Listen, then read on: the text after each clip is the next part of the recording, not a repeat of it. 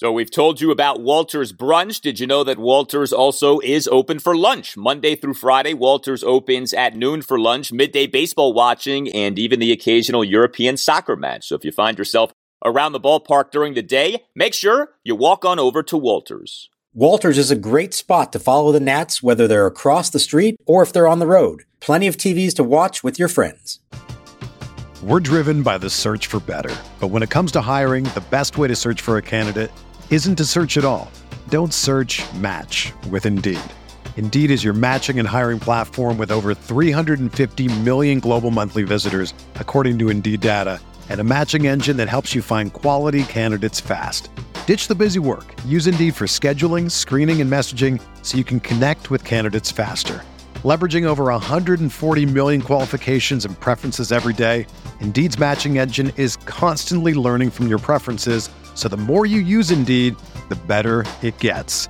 Join more than 3.5 million businesses worldwide that use Indeed to hire great talent fast. And listeners of this show will get a $75 sponsored job credit to get your jobs more visibility at Indeed.com/Blue Wire. Just go to Indeed.com/Blue Wire right now and support our show by saying that you heard about Indeed on this podcast. That's Indeed.com/Blue Wire. Terms and conditions apply. Need to hire? You need Indeed.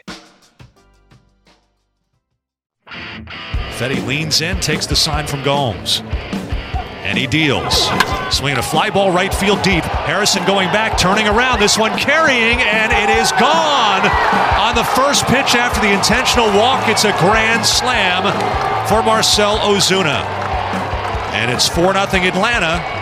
And they hit a grand slam for the second night in a row.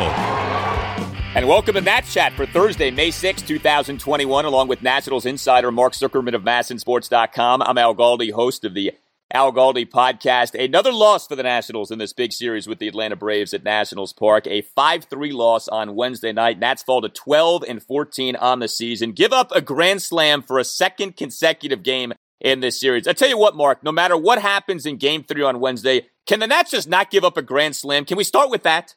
Avoid the grand slam, maybe come through with a hit if they get the bases loaded themselves, something that they could have used in this game. There was a lot going on in this game, Al. I feel like there's a lot for us to discuss on this one. Some decisions made that didn't work out, some decisions that maybe could have been done differently, and who knows what the result would have been. But this feels like a good game to have a nice long hash it all out discussion. So what do you say? Should we do it? Yeah, let's do it. So I'll go ahead and give you the floor here to start. What would you say bothered you the most? Because I got some things I want to get into, but you go ahead and start. What bothered me the most is, and it's not necessarily one particular situation, but it's the end result of it all. And that's this. You have Juan Soto on your bench for this game. You know he can't play the field. So he's going to get one at bat at some point as a pinch hitter.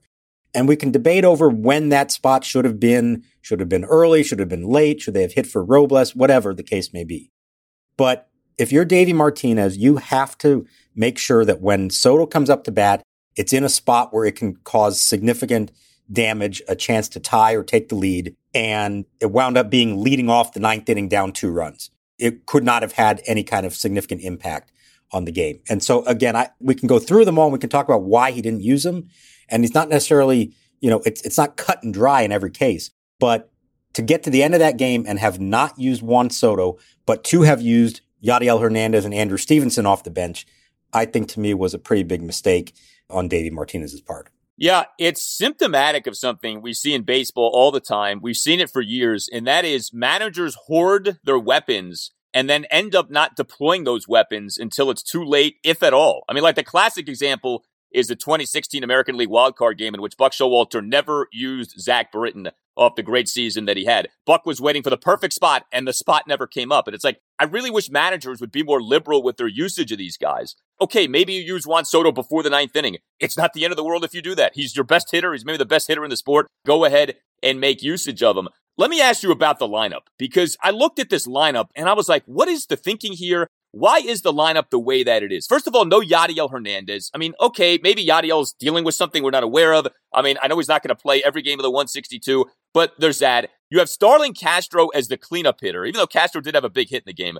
But Castro's the cleanup batter. Yan Gomes is the number 5 batter. Like, I'm just looking at this lineup and I'm saying to myself, it's one thing like for us because we're deep in the weeds and we talk about this team every day. If you don't follow the Nats on an everyday basis and you just look at their lineups game in, game out, especially the lineup on Wednesday night, you're saying to yourself, like, what happened to the Nats? Castro's the cleanup batter. Gomes is the fifth batter. Even Josh Harrison in the 2 spot, Ryan Zimmerman in the 3 spot. Like, this is the best we can do right now with this lineup? Well, I think it is in some ways because it is a reflection of, number one, Juan Soto is available, but only for one at bat, not to play in the field. Number 2, Josh Bell and Kyle Schwarber have not been at all what they were supposed to be. They should be the middle of the order hitters. And then when you're facing a lefty, as they were in this game in Max Fried, you want Zimmerman in there. So now Bell's out of the lineup. You don't trust Schwarber to hit high in the lineup against a lefty. He didn't ultimately decide that he trusted Yadiel Hernandez to start against a lefty. So now you have Josh Harrison in right field, and your only other right-handed bat to go to is Jordy Mercer to play second base. I think it's a function not so much of poor lineup construction as it is a function of poor roster management. That this is a not wonderfully conceived roster in terms of all the pieces fitting in together. We've talked about this before. They don't have a right-handed backup outfielder. They only have 1 out of 5 outfielders right now is right-handed, and that's Victor Robles. So when you're facing a lefty, some lefty is going to have to be in the lineup. And in this case, it was Schwarber, and you had Hernandez and Stevenson on the bench. Soto, like we said, isn't available to start. So it limits what your options are. And I don't know what the alternative is. Yeah, you can look at it and say, Starlin Castro shouldn't be hitting cleanup. Yan Gomes shouldn't be hitting fifth. That's all. You're right. There's nothing wrong with your thinking there. But the question would be, what's the alternative given what the options are at the moment because of who they have on the roster and who's available to do what? Yeah, and that complaint really was more of a roster construction thing than a Davey thing. But this is not a problem that's going away. And I just kind of feel like as the season goes on, it just becomes more and more glaring. Like, their lineup isn't very good. And even if guys start to pick it up, it's still not that good. Like, if you get out of the Nats bubble and you look around the sport, I mean, I don't know how they really thought this was going to get the job done this year. Like, a lot of things had to go well, and that's not happened so far this season. So it was another underwhelming game for the Nationals. You know, they did hit a couple of homers, so like there was that. But man, it feels like in the big spots, it doesn't happen. And of course, there was no bigger spot than what happened with Victor Robles. Victor Robles, interestingly, batted ahead of Jordy Mercer. We haven't seen a lot of that this year with Robles batting beyond spots 9 or 8. He was actually the number 7 batter on this night. Mercer actually had a decent game. But Robles comes up, bases loaded, 2 outs, first pitch swinging, and it's a pop-up, a fly ball to shallow left field.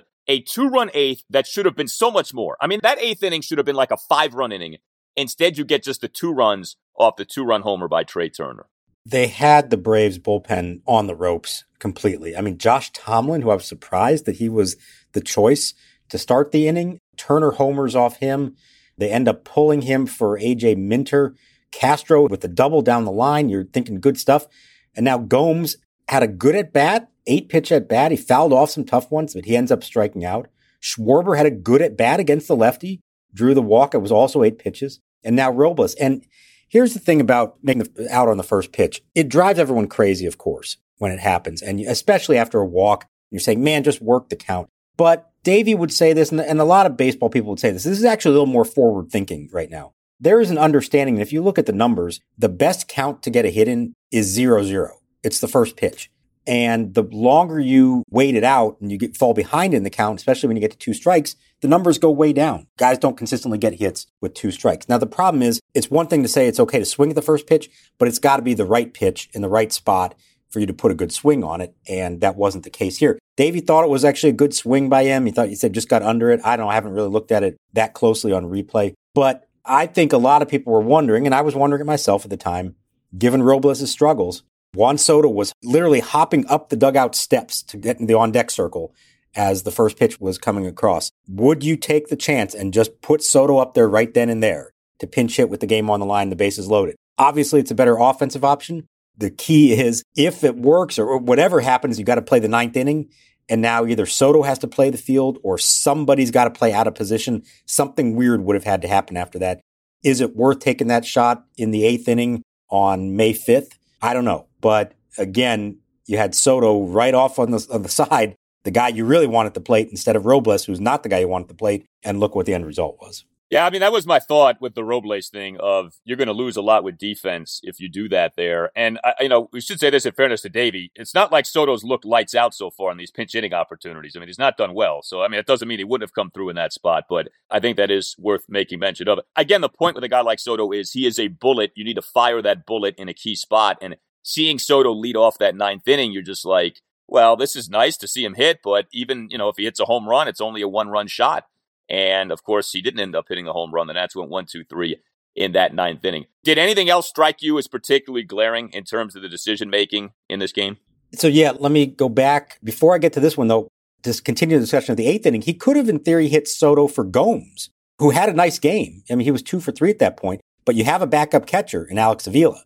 So you could have sent Soto up with runners on second and third and 1 out to hit for Gomes and not had to worry about anything crazy in the field afterwards. Again, they chose not to do that. Didn't work out. I thought you could make the argument to hit him in the 5th instead of Yadiel Hernandez with 2 on and nobody out. That inning just completely fizzled after that point. We can point to why each of those there was a question whether or not to do it. But like we said, he has to come up to bat at some point in that game in a spot where he can make a difference, and he wasn't able to do that. The other decision goes on the other side of the diamond, and that was the intentional walk of Freddie Freeman to bring up Marcell Ozuna with the bases loaded in the 3rd inning. And Davey said he would make that call 100 out of 100 times. And I get it. Freddie Freeman nobody has terrorized them more than Freddie Freeman over the years. But just watching him these last 2 nights, he has not looked good at the plate at all. And they've controlled him. He's 0 for 7 with 3 strikeouts in the series, and they've intentionally walked him twice. I did question that one to bring up Ozuna with the bases loaded, and we saw what happened for the 2nd straight night, another grand slam. Yeah, I mean, the thing is, Ozuna's not having a good season either. That was obviously a great moment for him, but his OPS is like 100-plus points worse than Freeman. So I can understand that, especially given how Freeman has just tormented them over the years. Like, it would be just their luck that Freeman busts out of the slump against them in the series. But you're right, Freeman has not looked good so far. It's been an odd series in that regard. Acuna and some others have been the ones who have hurt the Nats, not so much Freddie Freeman.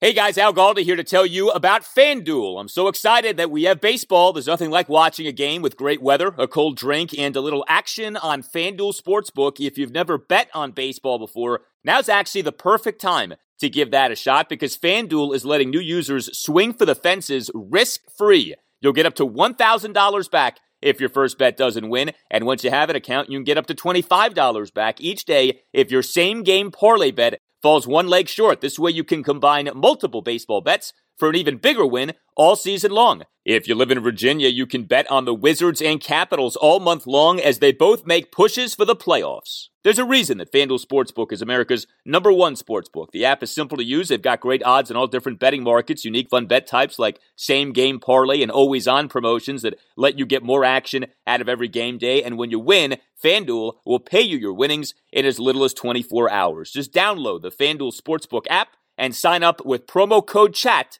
to get in on the action. 21 plus and present in Colorado, Iowa, Illinois, Indiana, Michigan, New Jersey, Pennsylvania, Tennessee, or West Virginia. First online real money wager only for risk-free bet. Refund issued as non-withdrawable site. Credit that expires in 7 days. Restrictions apply. See terms at sportsbook.fanduel.com. Gambling problem? Call 1-800-522-4700 in Colorado. 1-800-BETS-OFF in Iowa. 1-800-9-WITH in Indiana. 1-800-270-7117 for confidential help in Michigan. 1-800-GAMBLER, New Jersey, Pennsylvania, Illinois, Virginia, Tennessee. 1-800-889-9789. Or in West Virginia, visit www.1800gambler.net. Are you interested in buying or selling your home? Support for Nats Chat comes from Rachel Levy of Compass Real Estate. By focusing on the personal parts of the real estate process and using technology to simplify the rest, Rachel seamlessly guides her clients through their experience. Rachel uses her deep local knowledge and exceptional customer service to advocate for her clients all across D.C., Maryland, and Virginia. To learn more, follow her on Instagram at RealEstateRachel. We're driven by the search for better. But when it comes to hiring, the best way to search for a candidate isn't to search at all. Don't search, match with Indeed. Indeed is your matching and hiring platform with over 350 million global monthly visitors, according to Indeed data, and a matching engine that helps you find quality candidates fast. Ditch the busy work. Use Indeed for scheduling, screening, and messaging so you can connect with candidates faster. Leveraging over 140 million qualifications and preferences every day, Indeed's matching engine is constantly learning from your preferences So the more you use Indeed, the better it gets. Join more than 3.5 million businesses worldwide that use Indeed to hire great talent fast. And listeners of this show will get a $75 sponsored job credit to get your jobs more visibility at Indeed.com/Blue Wire. Just go to Indeed.com/Blue Wire right now and support our show by saying that you heard about Indeed on this podcast. That's Indeed.com/Blue Wire. Terms and conditions apply. Need to hire? You need Indeed. Whether you're a world-class athlete or a podcaster like me, we all understand the importance of mental and physical well-being and proper recovery for top-notch performance. That's why I'm excited that Unified Healing is sponsoring this podcast. Unified Healing is a new and super innovative global network of wellness centers powered by Energy Enhancement System, or EE System. If you haven't heard of the EE System, you'll want to listen up. This technology promotes wellness, deep relaxation, purification, and rejuvenation.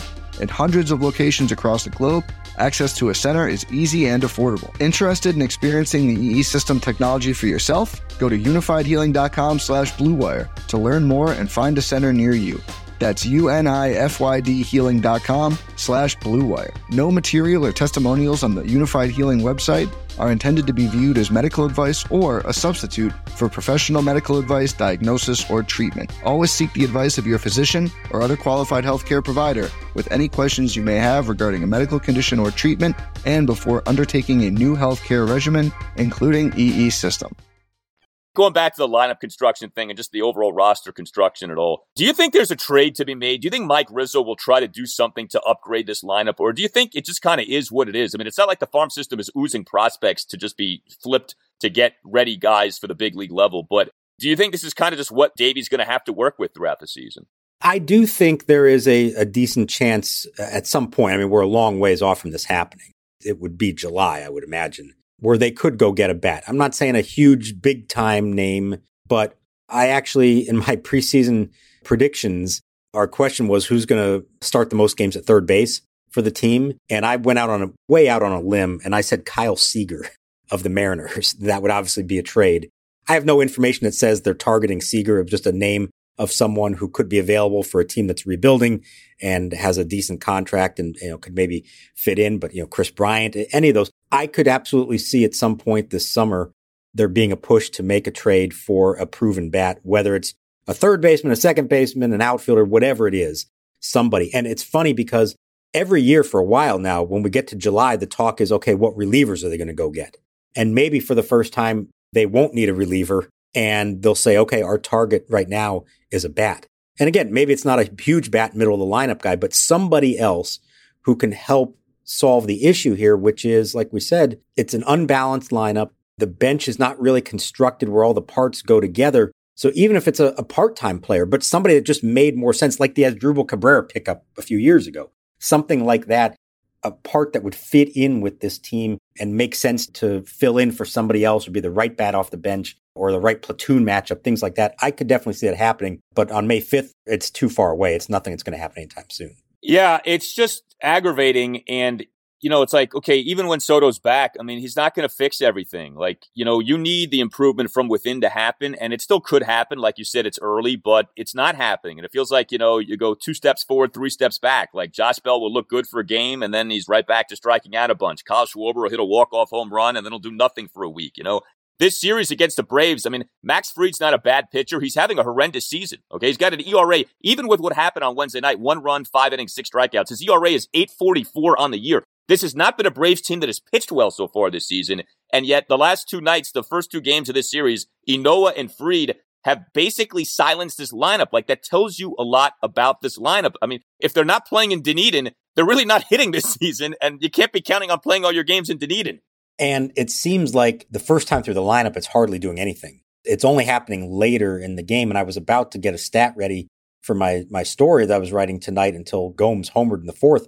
I was looking it up. They've already 9 times this year have been scoreless into the 6th inning. Like, that just doesn't work. You can't do that consistently and expect to win. So it's got to happen earlier. Soto is going to make a difference, of course, but ultimately, like we've been saying, Bell and Schwarber have to do more. Castro, I mean, we haven't talked a lot about Castro. he has been a big disappointment. He has not been at all what he is supposed to be. He's not hitting for power. He hit the double in the 8th inning, but that was a ground ball double. It was a nice hit, but it's a ground ball. He's not elevating it at all. He's striking out more than somebody who's supposed to be a good bat to ball guy is doing. Robles is really hurting them. Trey Turner's been good. Zim's been good when he's been in there. I think the catchers have actually done all right. Gomes has been fine. He homered again. But it sounds weird, but it almost feels like the Carter Kieboom failure in spring training created a domino effect that they just were not prepared to deal with, both because of who that meant would now be in the lineup every day and because of who that would leave on their bench. Josh Harrison's supposed to be the super utility guy who can be plugged in anywhere, and that's a really valuable role for him. Well, instead, he is your everyday second baseman and hitting in a prominent spot in the lineup. Castro's hitting in a prominent spot in the lineup and playing third base that he wasn't supposed to. It's like they just assumed everything was going to work out with Kieboom and didn't think about, well, what if he doesn't? What's that going to mean for the rest of the roster? I think that's a pretty glaring failure on their part. It's one thing that Kieboom didn't pan out, but it's another thing they didn't really have a plan B ready to go in case it didn't. Yeah, well, and the Kieboom reliance was part of an overall reliance on a bunch of 50-50 guys, if that, Kieboom, Robles, Schwarber, Bell, like offensively speaking, those were 4 sort of coin flip guys, and maybe they all pan out, but 4 regulars as coin flip guys, like you're counting on all 4, and so far, you're 0 for 4. My thinking going into the season was, all right, if you can go 2 for 4, maybe 3 for 4 with those 4, you're going to be in a pretty good spot. They're 0 for 4. And in some cases, like Kieboom, it's a complete failure, like a complete and total whiff. So, yeah, they're in a tough way with it. And then, everything's compounded by Soto missing time and some of the other things that have popped up with this team, the COVID stuff. And you're like, well, like, this is kind of what it's been. So I guess it really is kind of two-pronged. Like, did Davey maximize Soto as a weapon off the bench on Wednesday night? No. There's a larger phenomenon we keep coming back to, which is it shouldn't have to be that Davey's picture perfect with every move here. The lineup just leaves such a small margin for error for Davey this season. Yeah, no, I agree. It starts with the state of the roster as a whole, and there's only so much that Davey can work with. He can only use the tools that he's given, and he's not working with a full toolbox right now. Or he's working with, 3 wrenches and no hammer. And he needs to get a nail in the wall. He doesn't have the right tool for it. So, yeah, it's not entirely on him at all. It goes beyond that. Now, I'll still say a couple of days ago, we were talking really optimistically about this team. And I think rightfully so. And it's been a bit of a seesaw. And I know that there's some frustration. And it's perfectly acceptable to be criticizing them for all these things. It is appropriate. But I would also say in the big picture that Bell and Schwarber are going to be better. I don't think it's possible they are as bad as we've seen. I'm not saying they're going to be great, but they absolutely should be better than this. Soto's return will ultimately make a difference. Strasburg's return, we can get to that, but he's going to pitch a simulated game on Thursday. That's a good sign of ultimately getting him back. The bullpen has been fantastic. It doesn't feel like they're that far off from actually going on a nice run here. They did do it for a few days. I don't think this is a hopeless cause. Yes, there are issues. They're not all of a sudden going to become a perfect team. But to me, not a lot of things have to flip here for them to start winning more games than they lose. And I think it's there. It's possible. It just needs to start happening on a more consistent basis. Yeah, I mean, I just wonder about like this coming weekend, the 3 games at the Yankees, and the Yankees are throwing out there Aaron Judge and Giancarlo Stanton and Gio Urshela and DJ LeMahieu, and Judge and Stanton have hit out of their minds so far this year. And it's like you're countering with Starlin Castro in the cleanup spot and Yan Gomes in the 5 spot. Like, good luck with that in the Bronx this weekend, okay? Especially with the starting pitching where you don't know what you're getting game in, game out. Hey, Nats Chat listeners, Tim Shover's here to tell you about Sunday Scaries CBD Gummies. Sunday Scaries are specially formulated CBD gummies with vitamins D3 and B12 that taste absolutely delicious and are easy to take on the go. Sunday Scaries CBD gummies help you live life scare-free by promoting a sense of calm, quieting your mind, and just helping you to chill out and relax. They sent me a care package a few weeks ago, and let me tell you who they are targeting. Young professionals, entrepreneurs, college students, moms, and yogis. If you fit into one of those categories, I highly recommend checking out Sunday Scaries CBD Gummies. Today, you can get 25% off your first order with the code NATSCHAT at sundayscaries.com. That's 25% off your first order at sundayscaries.com. Enter code NATSCHAT where it asks for a coupon on the checkout page. Ready to chill out and get some much-needed peace of mind? Head to sundayscaries.com right now to get 25% off some sweet, sweet CBD gummies. Now the wind and the pitch. And he swings and hits one to deep center field. Robles going back, looking up, and it's the first home run in the big league career of William Contreras. It comes on a 3-0 pitch, and it's over the big wall in right center, and it's 5-0 Atlanta. And that brings us to Erick Fedde, who has been good so far this year. So I don't want to crush him, but he was not at his best on Wednesday night, that's for sure. Ends up having a bad start for the first time since his first start of the regular season. You know, you raised the notion on the last installment of the podcast. Well, the bad start was against the Braves. As history repeat itself, not as badly, but it wasn't good on Wednesday night. Ultimately for Fedde, 5 runs in 5 innings, 5 hits, 2 homers and 3 singles, 3 walks, one of which was intentional. He was back to not getting the strikeout that had been such a bright spot for him recently. He'd become a strikeout pitcher, just 3 strikeouts in the game. And he gives up, as we alluded to earlier, another grand slam given up by the Nats in this series. 2-out first pitch grand slam by Marcell Ozuna in the top of the 3rd, and then a 1-out solo bomb by William Contreras in the top of the 4th. So I think in the big picture here, this is a bad matchup for Fedde. You go back beyond this year, and he has not been even close to successful against the Braves. Now, he's been a different pitcher this year, so it's maybe not fair to judge him based on how he did in 2020 and 2019 and all that. But this is a good lineup the Braves have. Maybe Fedde isn't the best one to be facing up against him, although I would say for 2 innings in this game, he looked fantastic. 6 up, 6 down.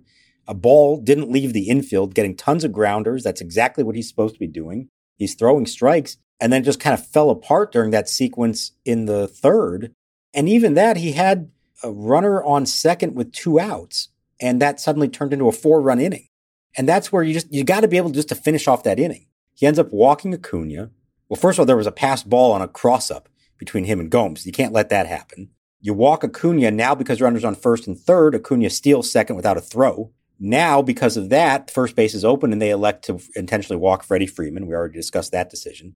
And all of a sudden, the bases are loaded.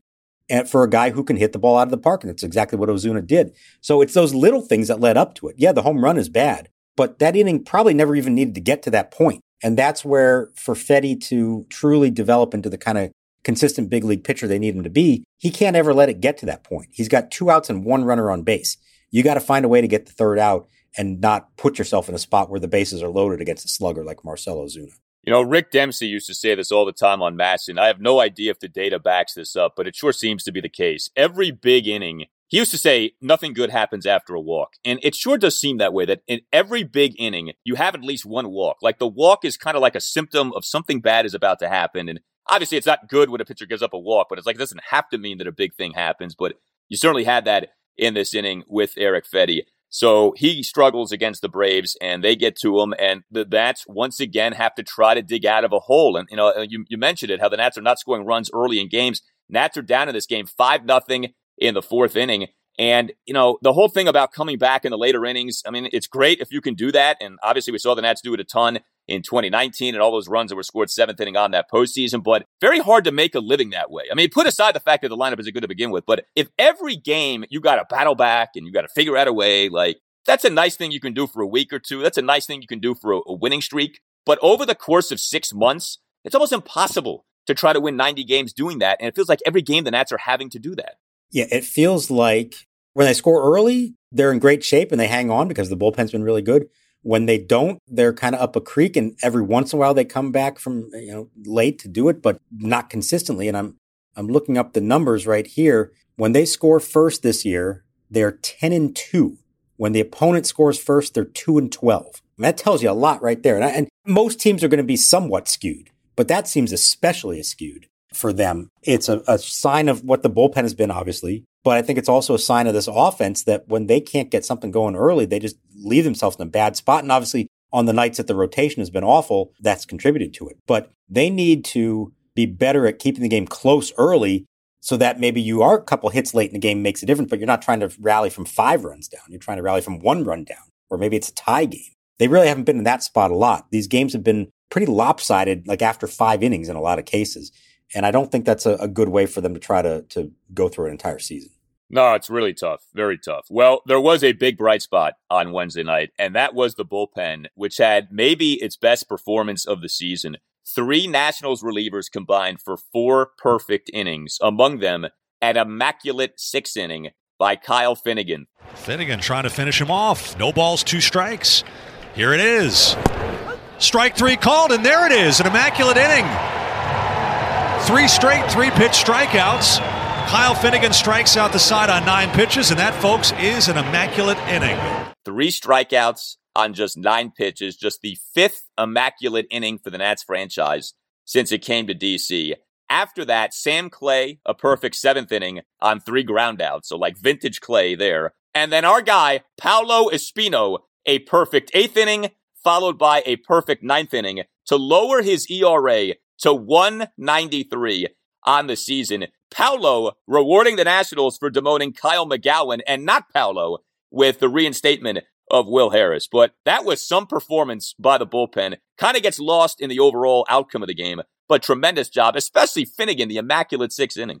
As a whole, that's what gave them the chance to potentially rally late in the game.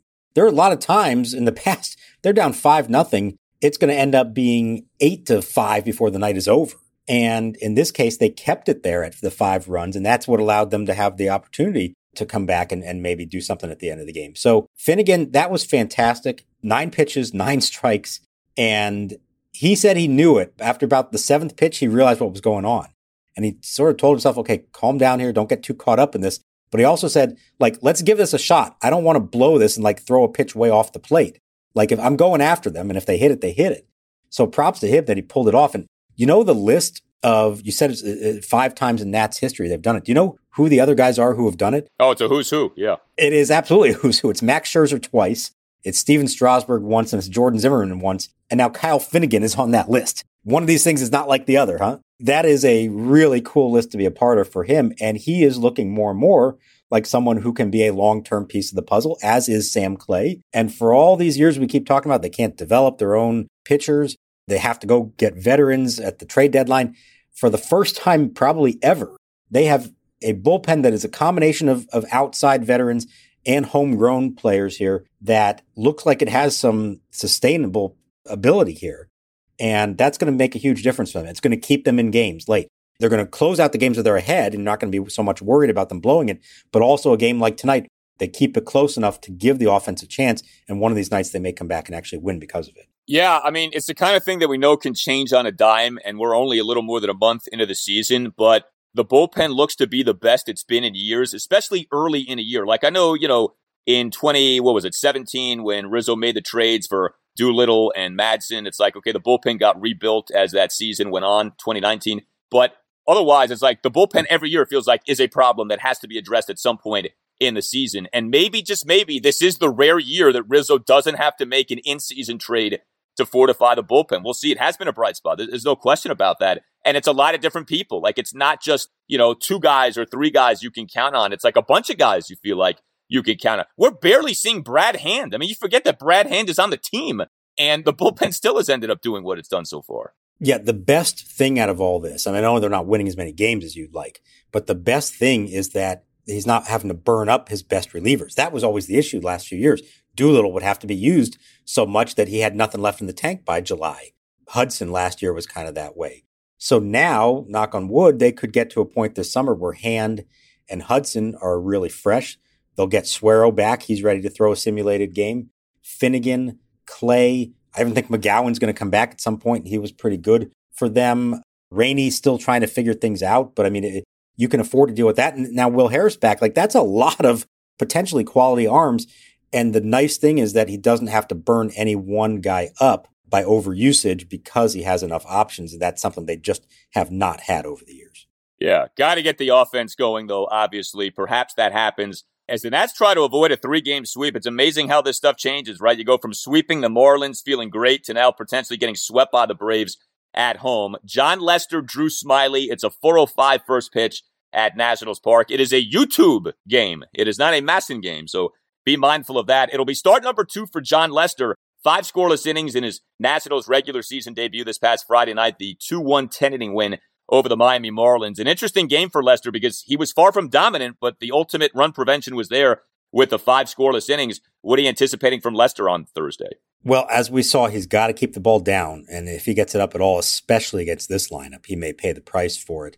I think this is going to be a tougher matchup for him. Let's see. You hope that he can get the job done, get some good defense behind him, but I think they're going to have to score runs to win this game. They faced Smiley on opening day. They scored 4 runs off him in 6 innings. Trey Turner homered. Jonathan Lucroy, no longer on the team, had a big double. Hernan Perez had a single to start it all. He's no longer with the team. I think Smiley is a guy they need to hit.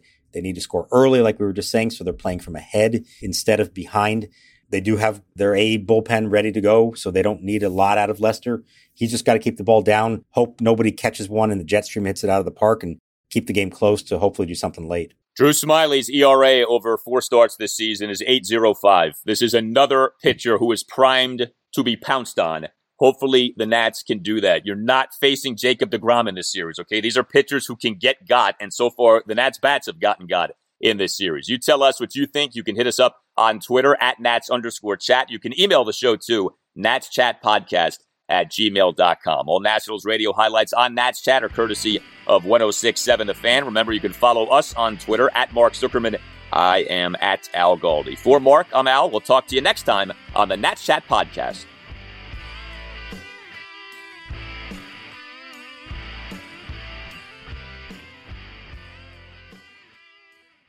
This is the story of the one. As head of maintenance at a concert hall, he knows the show must always go on. That's why he works behind the scenes, ensuring every light is working, the HVAC is humming, and his facility shines. With Grainger's supplies and solutions for every challenge he faces, plus 24/7 customer support, his venue never misses a beat.